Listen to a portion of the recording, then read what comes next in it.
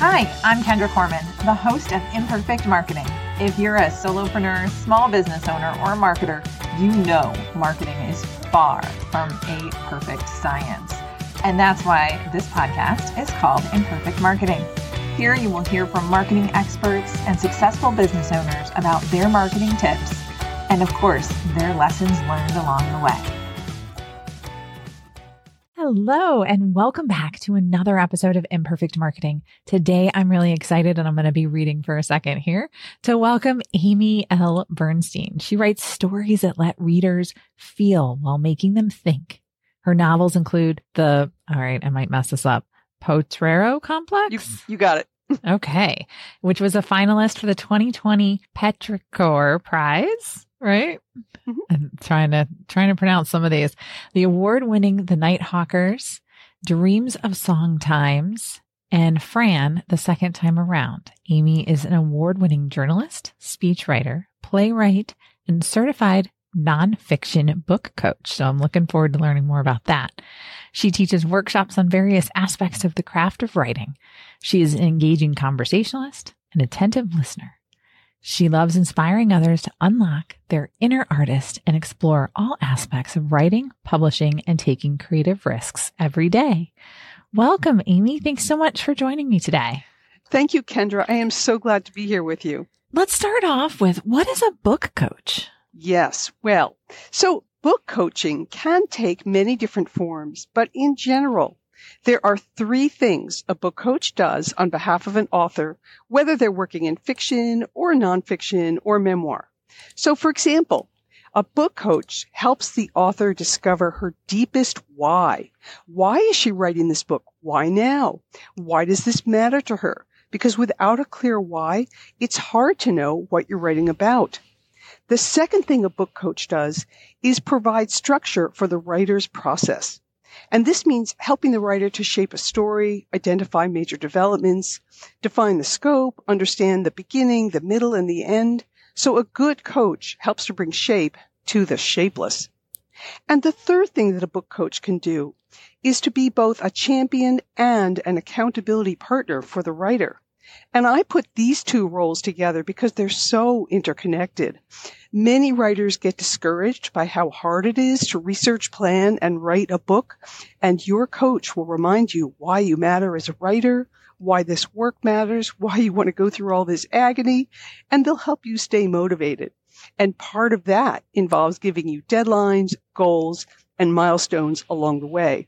Because a writer who can track her progress is less likely to give up than one who feels stuck. All right. I like that. So I think coaches are really important. Now, keep in mind that I used to be a person that was like, oh yeah, an executive coach at a company is great, but I don't need a coach for my business because I know what I'm doing, right? But I think that we're so close to what we're doing or what we're creating. It's our baby. And it's hard to take a step back to be able to craft the right messages. All the people I know that have written books, they always have the issue with cutting, right? So they need a good editor, and because they pour themselves into the book. And so making edits and changing direction or tweaking direction is really hard for people to do. Do you find that? Oh, it's absolutely true. And you said something also so true, which is, with our own work, we do get too close to it. And we sometimes get to thinking that, well, I'm the expert and I know best and no one can tell me how to do this better or differently. And when the truth is that, another set of eyes and frankly, another brain and another point of view brings so much valuable context and perspective that helps us kind of get out of our own way. And that's the kind of thing that really good coaching can help to do. The coach is not there to tell you what to do and even exactly how to do it, but they are there to sort of help you see your own path and get out of the way of your own problems. I think that is such a valuable thing to do. So whether it's a book coach or a business coach, whatever it happens to be, again, we're just so close to our own stuff. I have meetings with my business coach regularly, and I'm always saying, well, yeah, of course, that's the way it would be if I wasn't so close to it. And then I'm able to tweak direction and just become a better version of what I'm doing, which is very cool. Let's talk a little bit about busy entrepreneurs, solopreneurs, coaches, consultants. I mean, I think I hear all the time that everybody could benefit from a book. Mm-hmm. So tell me why somebody that's really busy should write a book. Right. And I think, my position on this is maybe it's not really quite everybody, but it's more about figuring out whether you're one of the people who should. So for me, this gets back to finding your why, which I mentioned a moment ago, for nonfiction especially. So let's talk about nonfiction. So you need to ask yourself some hard questions. Do you enjoy mentoring others? Do you want to help pull people up a ladder you already climbed? Do you think you've learned life lessons worth sharing? Are you an expert in something the world needs more of? There's a strong why for you as a writer is going to motivate you to do the work. But then there's also the strategic side, the more sort of cold-hearted planning, canny side, right? Are you seeking to build credibility in your field? Do you want to be a thought leader? Do you want to get speaking gigs? Will your book serve as a marketing or a recruitment tool for your business? Are you somebody who wants to build a brand like Kara Swisher, the podcaster? So these are all reasons to consider writing a nonfiction book. I like what you said. You got to determine if you're one of the people that should write a book, because not everybody should write a book. Again, everybody's always saying, and I hate saying the word everybody, but I think I've heard it like 10 times in the last couple of weeks. People are saying, you should write a book, or this person wrote a book and it's really helped their business. But I think it comes down to what message do you want to share with people? And is a book the right option for you? Exactly. It really does keep coming back to the why, because this is not an easy journey and you need to be really clear about and honest about your motives. And frankly, if you want to write a book that you're going to publish yourself and that you have a huge network of folks that you can sell that book to built in, well, that's terrific. So maybe that book is going to help you make money and raise the profile of your business. But just be very clear that that's what you're doing it for. And that's, of course, only one reason among many. Oh, yeah. No, there's definitely a lot of reasons to write a book. And as a marketing tool, it's fantastic. Again, backing up what you said about getting speaking gigs and, sharing your story and helping mentor people to get where you got so that they can skip some of the pitfalls that you found maybe. For sure. One of my favorite reasons for writing a nonfiction book is I call it the bursting the bubble syndrome, or being a contrarian, like to look out at the world or your part of the world and say, you know what? Everybody's got this wrong. This thing, they're wrong about it. They're doing it wrong. They're thinking about it wrong. Here's what we really need to be doing about X. Here's the right way to think about it. And you're kind of going against received wisdom or conventional wisdom and giving people a new perspective. I love that idea, coming at a book from that perspective, which is another way of thinking about it. It's not just confirming what everybody knows or even confirming kind of what you know in a received context of knowledge and information, but like, nope, there's another way to think about this out there, and I'm going to try and convince everybody. No, I think that's good. So let's talk a little bit about someone that just starts writing the book. Yeah. What should they expect? I heard a lot of people are self-publishing now. Mm-hmm. What is that? What does it mean? What if somebody wanted to have a publisher pay them for something? Is that different? So what can you share? Good luck with that. Well, I really give clients, even before my clients, quite a dose of tough love on some of this, because I can say hands down that writing a book is harder than you think.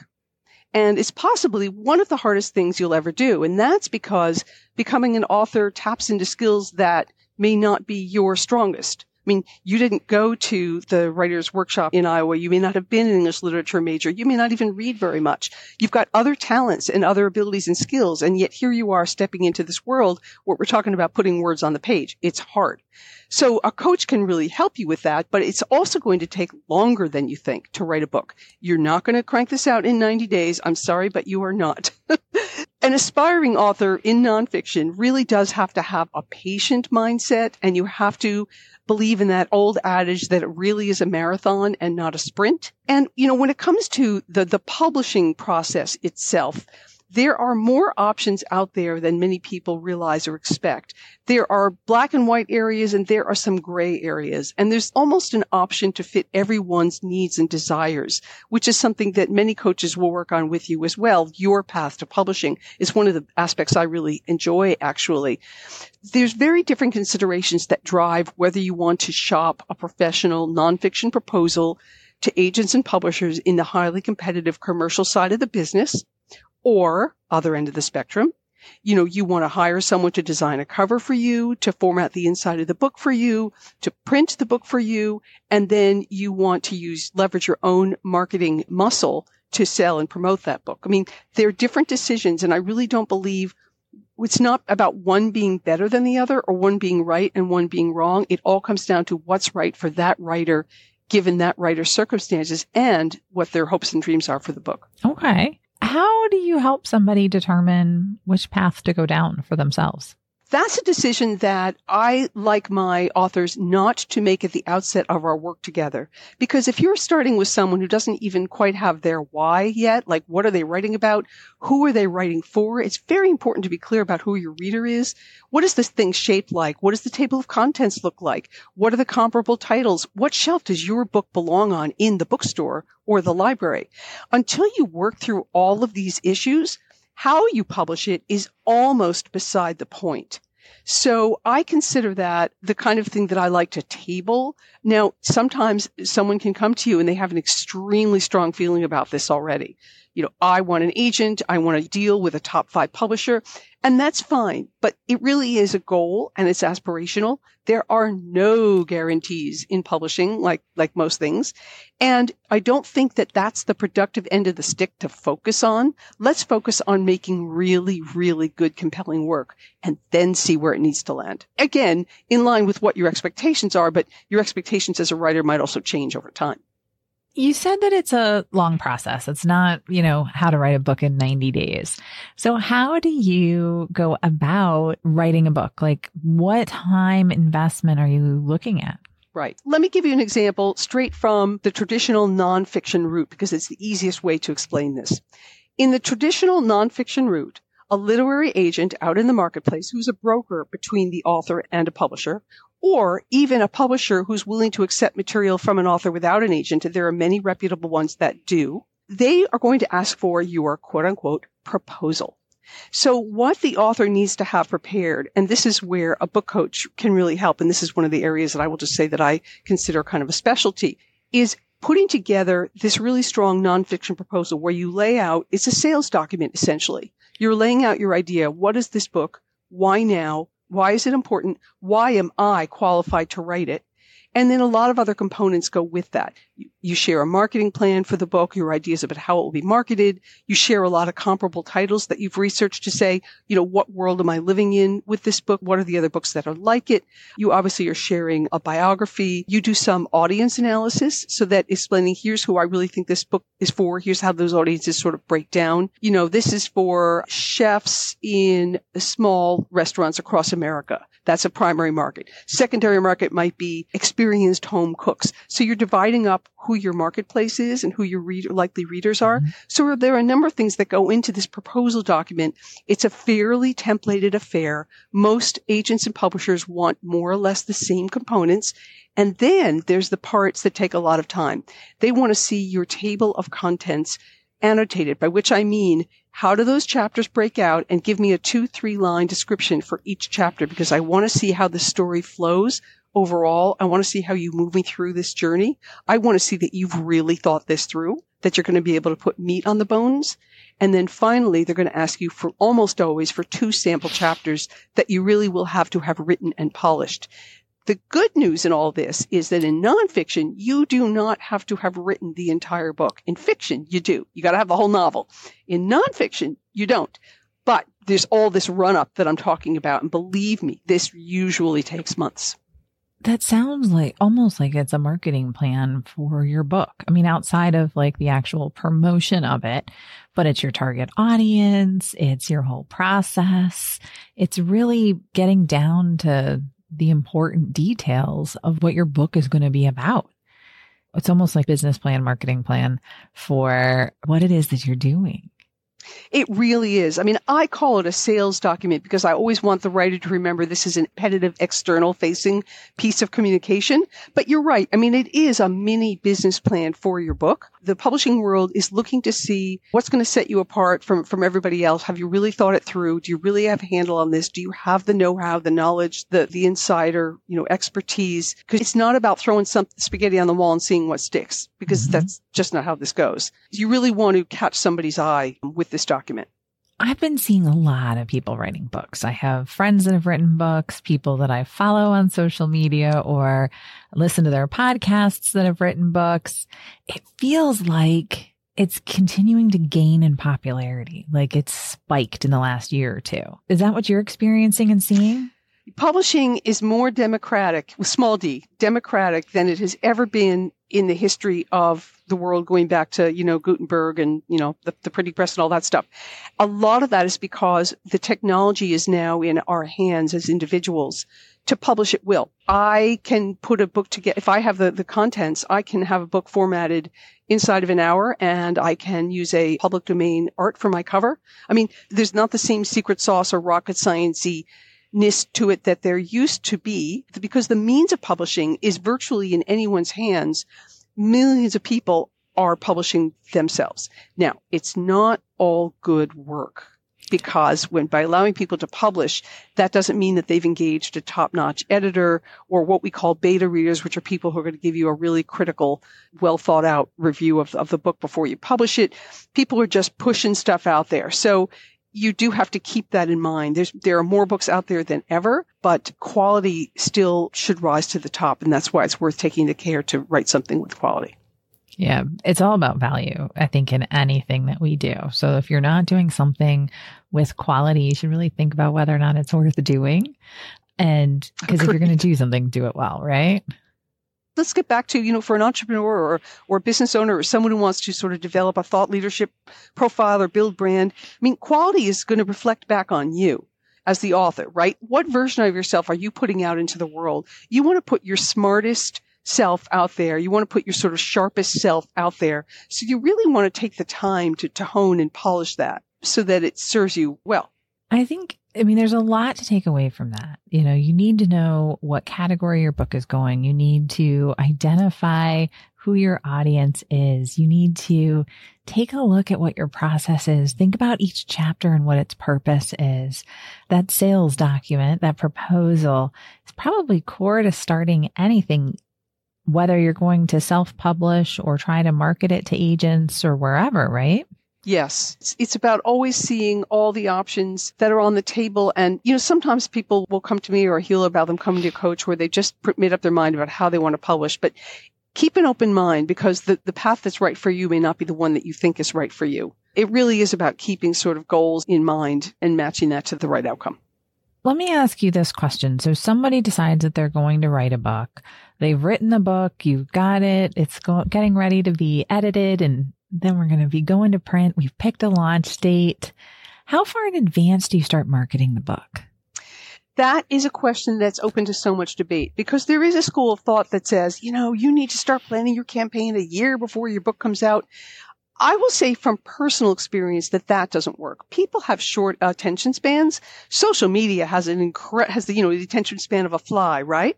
So it really works better to think about a kind of I did work with a publicist on sort of a 6-month plan, but really I feel like you're talking about like a 4 to 6 week build up and blitz, especially if you're relying on social media. Now, the caveat to that is, if you're someone who engages a publicist, a pretty high-end publicist who is going to get you on Good Morning America and that type of thing, you do need to work your booking schedules. You need to back it up. You're going to have to approach those people much, much earlier on in the process. But that's a very specific niche of people. Those are people with a high-powered agent, a literary agent, probably a big 5 publisher, one of the really big ones, that level of attention and engagement. Many, many, many of us, millions of us, aren't doing it quite that way.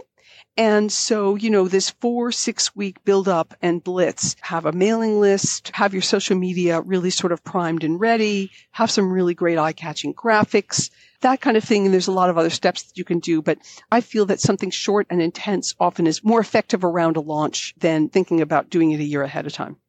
building on that, I've been hearing some people on social media say that it's really about the pre-sales of the book to get like rated on like the top sales and things like that.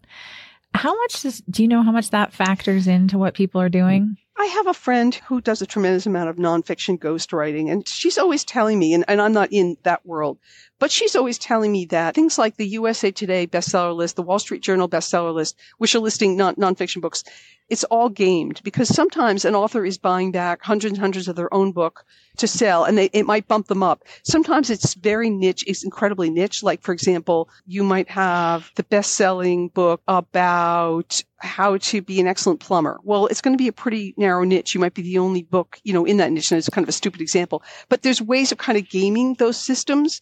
And so pre-sales, I don't know. This is going to get into our question about marketing lessons learned.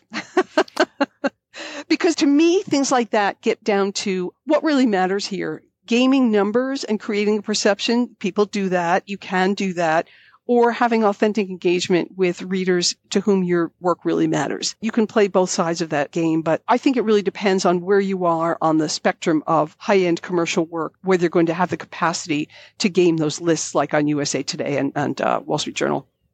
All right. Well, good to know. So you sort of transitioned us a little bit into my final question that I ask all of my guests. This show is called Imperfect Marketing because, as we all know, marketing is anything but perfect. So what has been your greatest marketing lesson learned? Well, first of all, there's probably many, many, many, but I did pick one. And I have really learned the hard way, and I think probably many other people have too. There is no substitute for authentic engagement and connection with real humans or cohorts of humans. You cannot email or DM your way to success. You can't succeed because you put out a newsletter or because you blog.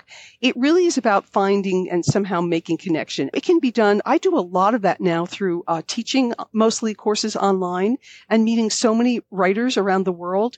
And, we really make these connections. And those are folks who are going to be more inclined to buy my books because we've gotten to know each other. And, I learned this many times over, but I remember one experience in particular where I direct messaged someone on LinkedIn. I like LinkedIn. I sent a direct message to someone that I had met perhaps once. She was geographically in my area. We had overlapped loosely in a professional setting. And, I just knew she was a great person to try and that she should write a nonfiction book. I DM'd her and she didn't respond. Even though I was coming from a place of legitimate inquiry, I really actually would have been a tremendous coach for her. I mean, there was nothing bad or 100% improper or false about what I was doing. It's that it's not a connection. You can't just slide into the DMs, and people do it to me all the time, and I completely ghost them. It's awful. And I'm thinking, why did I do that? And I did it because I wanted to make that connection with her. I wanted her to respond. I wanted her to recognize, yes, we met once. Yes, I'm going to listen to you tell me why you'd be a great book coach and, why I want to persuade you to write a nonfiction book. I wanted to do that, but I didn't go about it the right way. I just did not. So I think it's tempting, but we can't succeed that way. Marketing is about relationships. Mm-hmm. That's why that authenticity, that's why that value is just so important to everything that we do and put together. And I agree with you. I actually went through my LinkedIn posts earlier this morning before we were recording. There were a lot of DMs saying, hey, thanks for connecting, because they wrote some personal note or I had met them before. I'd like to talk to you about your financial management. And I'm like, that was the first thing that we did was the connection. Now you want to sell me something? I don't even know you. And it's like, yeah, nope, delete, ignore. You gotta make those authentic connections with people because you can't just go into the DMs and start selling. I mean, someone reached out to me recently to be a guest on my podcast. And I love it when people reach out to me to be a guest on the podcast and tell me what value they could add to the audience. His response was, I came across your podcast. I think I would make a great fit. Check out my bio and let me know what you think. I'm like, no. I know nothing about you. You didn't tell me anything that you do. Why? You didn't tell me how the value you could bring to my audience. You want me to do all of that work. And it's like, no, we're not doing that. You're so right, Kendra. And actually, I'm really glad you said that because I love being on podcasts because the moment like what we're in is about making a connection with somebody. And I love that. And the conversation. And I love that. And so when I'm reaching out to a podcast host, I'm hoping that they can just get a little glimpse of who I am and what I am excited to talk about because you want to make that connection. And, the truth is that connecting with people the way we're talking about, it's not easy. It's not fast. You can't necessarily do it in high numbers. It's so much easier to like buy an expensive Facebook ad campaign and think that you're reaching 10,000 people. By and large, it doesn't work. Obviously, it works for some people some of the time. By and large, it doesn't work. You're just not, there's too much like that out there and you're just not making that authentic connection with somebody. No, a Facebook campaign is a great way to start building connections. It gives you more reach outside of your network. But then again, it's about building that know, like, and trust factor. It always is. I tell people all the time, I was like, all right, let me tell you about what you need to work on. And when I tell them what they need to work on, usually it's stuff related to that's going to take time and effort and has them reaching out to people and calling people or setting up meetings because that's the most effective way to do it. May not be the most efficient, but it's the most effective. It's not the most efficient. We want to hide behind our social media and like just, we wish the bots could do it all for us, but it just doesn't work that way. Exactly. Well, thank you so much, Amy, for being a guest on Imperfect Marketing. I really appreciate it.